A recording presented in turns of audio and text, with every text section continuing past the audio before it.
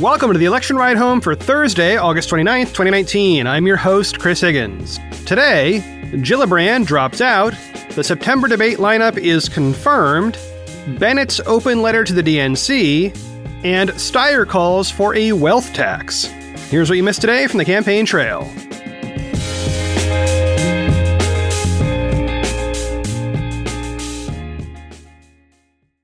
On Wednesday afternoon, Senator Kirsten Gillibrand announced she would drop her run for the presidency.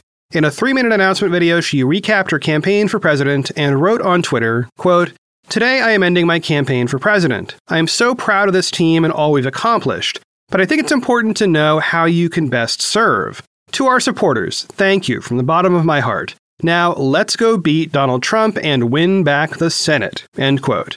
Gillibrand has her New York Senate seat through 2024, so that last note is not about her own election, but her efforts to help the party. So as with all the candidates who leave the race, let's look back at some highlights from the Gillibrand campaign. Her first big policy was about campaign finance reform. She called it the Clean Elections Plan, but the terminology that jumped off the page for me was the phrase democracy dollars. The proposal was basically to give citizens vouchers which they could use to donate to candidates if both the candidate and the voter opted into that system instead of a cash system. It was a smart way to flip the script on campaign fundraising, and she proposed to pay for it with a tax on corporate CEOs who had excessively high paychecks. The vouchers themselves were what were called democracy dollars, and other candidates have also endorsed similar proposals. Next up, Gillibrand was among the first in this field to explicitly say that as president, she would only appoint judges who support the Roe v. Wade decision. That's not an unusual position in this field, but she wrote a whole article about it way back in May, and it fits in with a series of her other proposals related to women's rights and reproductive rights. Later that same month, she announced her Family Bill of Rights, which included a set of progressive policies around pregnancy, birth, adoption, home nursery care, maternity and paternity leave, and affordable childcare. In June, Gillibrand called for legalizing marijuana nationwide as part of a criminal justice reform platform. The plan also called for expunging all nonviolent marijuana-related convictions. She has a bunch of other plans too, and there's a link in the show notes to her extensive policy platform, which was conveniently published on Medium. Probably the biggest breakout moment for Gillibrand came in early July, when she spoke about white privilege at a campaign event in Youngstown, Ohio. A clip of that went viral on Twitter, and I'm going to play it again here, but first I do need to read the question she was responding to, which is partly cut off in the audio clip. So a voter asked, quote, "I hear you saying there's a lot of divisive language coming from Republicans, coming from Trump, and that we are looking for ways to blame each other. But the Democratic Party loves to throw around terms like white privilege. This is an area that, across all demographics, has been depressed because of the loss of its industry and an opioid crisis. What do you have to say to people in this area about so-called white privilege?" End quote. And this is the audio with the end of that question included. Listen in. This is an area that across all demographics has been depressed because of the loss of its industry and an opioid crisis. What do you have to say to people in this area about so-called white privilege? I understand families in this community are suffering deeply. I fully hear from you and folks that I've talked to just in the few minutes I've been here that it is devastating when you've lost your job, you lost your ability to provide for your kids, that when you've put 20, 30 years into a company that all of a sudden doesn't care about you and won't call you back and gives you a day to move. That is not acceptable and not okay. So no one in that circumstance feels privileged on any level. But that's not what that conversation is about. What is it about? I'm going to explain. Okay. What that conversation about is when a community has been left behind for generations because of the color of their skin. When you've been denied job after job after job because you're black or because you're brown. So institutional racism is real. It doesn't take away your pain or your suffering. It's just a different issue. Your suffering is just as important as a black or brown person suffering, but to fix the problems that are happening in a black community, you need far more transformational efforts that are targeted for real racism that exists every day. So if your son is 15 years old and smokes pot, he smokes pot just as much as the black boy in his neighborhood and the Latino boy in his neighborhood. But that black and brown boy is 4 times more likely to be arrested. And when he's arrested, that criminal justice system might require him to pay bail, $500. That kid does not have $500. He might not be able to make bail. If it's an adult with a child at home and he's a single parent, if he's thrown in jail, no one is with his child. Doesn't matter what he says. I have to go home. I have a child at home. He's only 12. What am I going to do? It doesn't matter. Imagine as a parent how you would feel so helpless. That's institutional racism. Your son will likely not have to deal with that because he is white.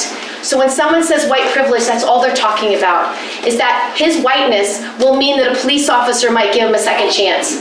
It might mean that he doesn't get incarcerated because he has just smoked a joint with his girlfriend. It might mean that he won't have to post bail. It means he might be able to show up to work the next day and not lose his job and not be in this cycle of poverty that never ends. That's all it is. After the mass shootings in Dayton and El Paso, Gillibrand appeared at a gun safety forum in Iowa sponsored by Moms Demand Action and Everytown for Gun Safety. At that forum, she called for Senate Majority Leader Mitch McConnell to call the Senate back from recess to vote on 2 gun safety bills that had already passed the House. Here's that clip. If every one of you spends the next 4 weeks speaking out, using social media to be heard, tweeting at Mitch McConnell, saying, Mitch, call the vote. Mitch, call the vote. He could call us back into Congress today. We could pass universal background checks today. We could ban assault weapons. We could ban large magazines. We could have a federal anti-trafficking law today. So it's your voices that matter. So keep speaking up. Do not be silent. Just keep demanding it. I promise you, your voices matter. It's the only time it's ever worked in our entire history. It's when regular people like you demand it.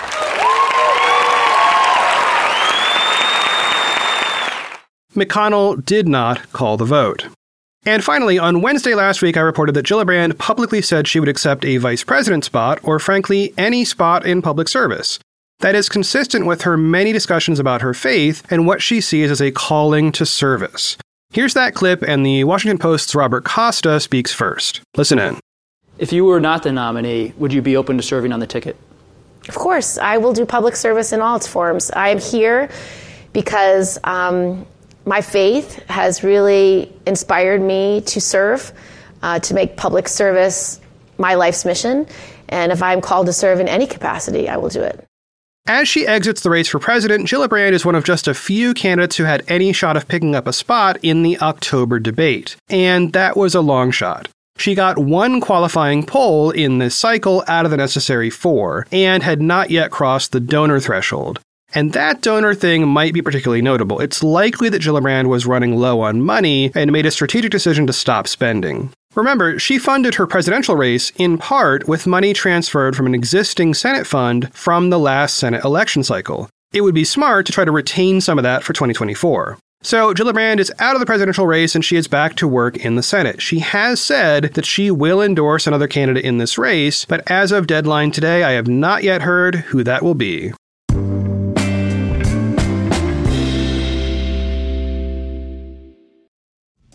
I know a lot of you are busy people, and me too. When I look for ways to take care of myself, I need 2 key things. First, a schedule, and second, the activity needs to be as short as possible with the highest impact I can get. Know what I mean? Like, I can't spend 3 hours a day in a spa or something, but I can spend 5 minutes, maybe even twice a day. And it would sure help if I can do it anywhere I happen to be on my phone. And that's where an app called Simple Habit has entered my life. It's an app for meditation, relaxation, and even life coaching. There are a ton of sessions in the app that walk you through specific stuff, like dealing with stress or grief or loneliness, or even pumping yourself up before a big important meeting or a test or a date. Simple Habit is easy. When you first start out, it walks you through an excellent 5-day set of sessions. Each day is just 5 minutes long and is totally doable. I want you to go to simplehabit.com/ride. The first 50 listeners who sign up for a paid plan there will get 30% off. Now you gotta use that link. It's the first link in the show notes. Again, that is simplehabit.com/ride to get the discount and let them know you came from this show. So one last time, the first 50 listeners who go to simplehabit.com/ride are going to get 30% off.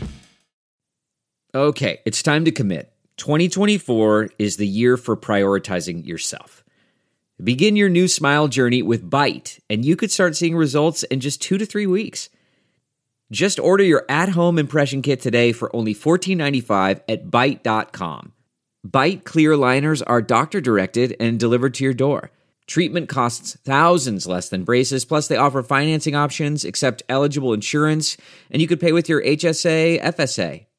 Get 80% off your impression kit when you use code WONDERY at Byte.com. That's BYTE.com. Start your confidence journey today with Byte. Next up, okay, just to be clear, the DNC confirmed today what I said yesterday about the September debate. There will be 10 candidates and they will debate together on one night. Cool, so why am I telling you this? Well, it gives me an excuse to quote John Delaney, who went on MSNBC and compared the DNC to Thanos, who is a Marvel comic book villain whose evil goal is to eliminate half of all living beings. He attempts to achieve this goal using a magical glove that can do that if he snaps his fingers. Delaney said, referring to the DNC, quote, "They're kind of like Thanos, snapping their finger and trying to get rid of half the field, right? That's really kind of what they did." End quote. Okay, that's it. That's all. I just wanted you to know that actually happened on live television.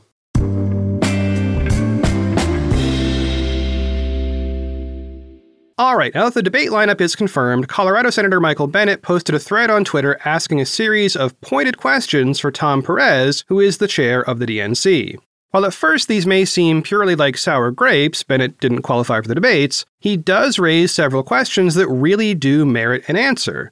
I'm going to read a few of those here. He listed 11 points in all, and you can read all of those in the show notes if you like. Quote, "Why hasn't the DNC informed campaigns of the entry requirements and qualifying deadlines for the upcoming debates 5, 6, 7, 8, 9, 10, 11, and 12 so each campaign can plan its strategy accordingly and have confidence that the DNC is not moving the bar on behalf of the frontrunners' campaigns?" End quote. That's an interesting point there, and he's referring to the fact that there will be a total of 12 primary debates from the DNC. Okay, so part of the issue when transitioning the donor and polling thresholds from the first two debates into the second two debates was that candidates didn't know until relatively late what targets they were supposed to aim for. So given that there will be a total of 12 of these debates, it would be logical to at least lay out a framework for some of what comes next. It's probably not smart to set those rules in stone for, say, the 12th debate when you're just about to host the third one in a couple weeks, but some guiding metrics would be both normal and really helpful for the candidates. Okay, here's another question from Bennet. Quote, "Who at the DNC decided which polls would be sanctioned? What was the specific criteria for allowing certain polls and not others, and why has that not been publicly disclosed? For example, why are polls from reputable polling organizations such as Suffolk University, Marist College, and Siena College excluded from the DNC's approved list?" End quote.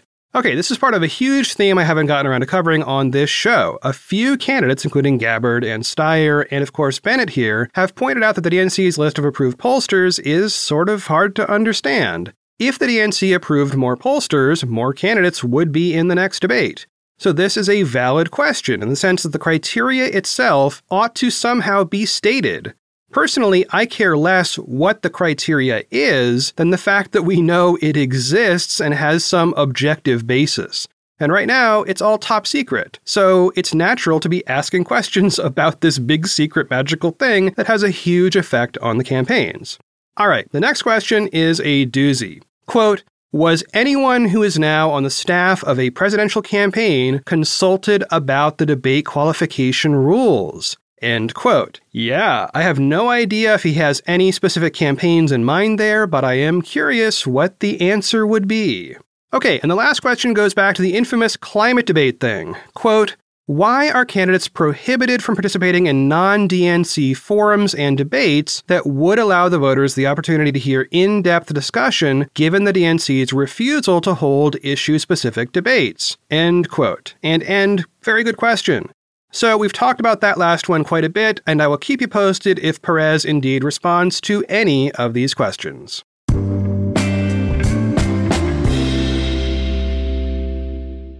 On Twitter yesterday, activist and former hedge fund manager Tom Steyer wrote a brief thread proposing a wealth tax. Now, this is a topic that's come up a lot in this cycle, most prominently from Senator Elizabeth Warren, who proposed a 2% annual tax on assets over $50 million.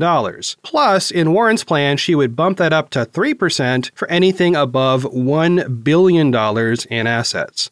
A wealth tax would act kind of like a local property tax, except it would be applied at the federal level on all kinds of assets, not just houses and stuff. Okay, so Steyer, who himself has a net worth well above $1 billion, jumped into this discussion, writing, quote, "As a billionaire, I'm entitled under current GOP law to pay less taxes on my income than most Americans.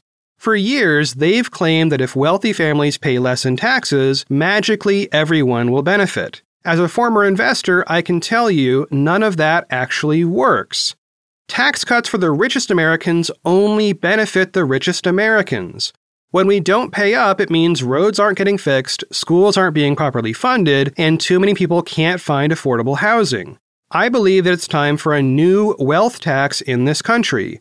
1% annually on the wealthiest 0.1% of Americans. Our country gets stronger when we all do our part, not when the powerful write laws that benefit themselves at the cost of everyone else." End quote. And he expanded on the plan in a YouTube video. Here's a clip from that, minus the intro and the bit where he asks you to donate to his campaign. Listen in.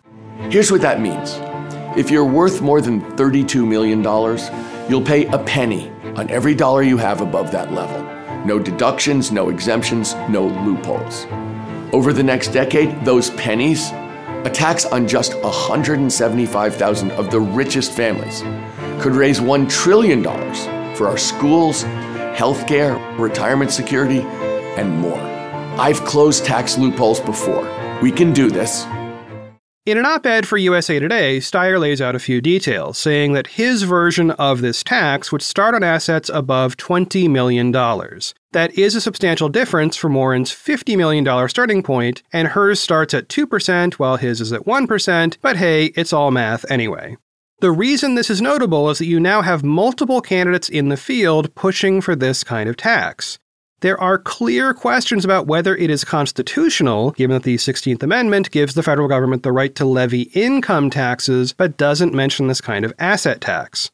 This kind of wealth tax has already been tried in various parts of the world, and often it has been rolled back due to an inability to enforce it.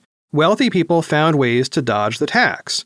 Americans like Steyer and Warren, and to be fair, some notable American economists, point out that the U.S. has vastly more resources to go after that specific and relatively small set of people who might try to evade this tax, assuming, that is, it passes constitutional muster.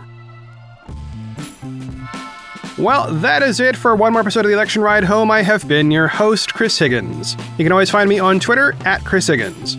Well, this morning I awoke with a clatter at around 3 a.m. A giant thunderstorm crashed through southeast Portland early this morning, which is truly unusual for us, and the thunder was wild. This was much louder than thunder I used to hear every day growing up in southwest Florida during the summer storms. I mean, this was like jump out of the bed, check for imminent warfare kind of thunder. Fortunately, everything seems fine. There were dozens of lightning strikes within just a few miles, and so my wife and our cat, Mr. Spock, just kind of sat around dazed as the storm raged, and we kept checking Twitter to see what we could find out, and then it passed. So as I record this now, it is unbelievably muggy and hot, and kind of wet. So, back to all that mess. As always, thanks for listening, and I will talk to y'all tomorrow. No matter what you're a fan of, Texas has the trip for you. There's the trip to Texas and the trip. Or maybe you're the kind of fan who'd prefer a trip to Texas or a trip. Either way, go to TravelTexas.com/getYourOwn for the only trip to Texas that matters. Yours.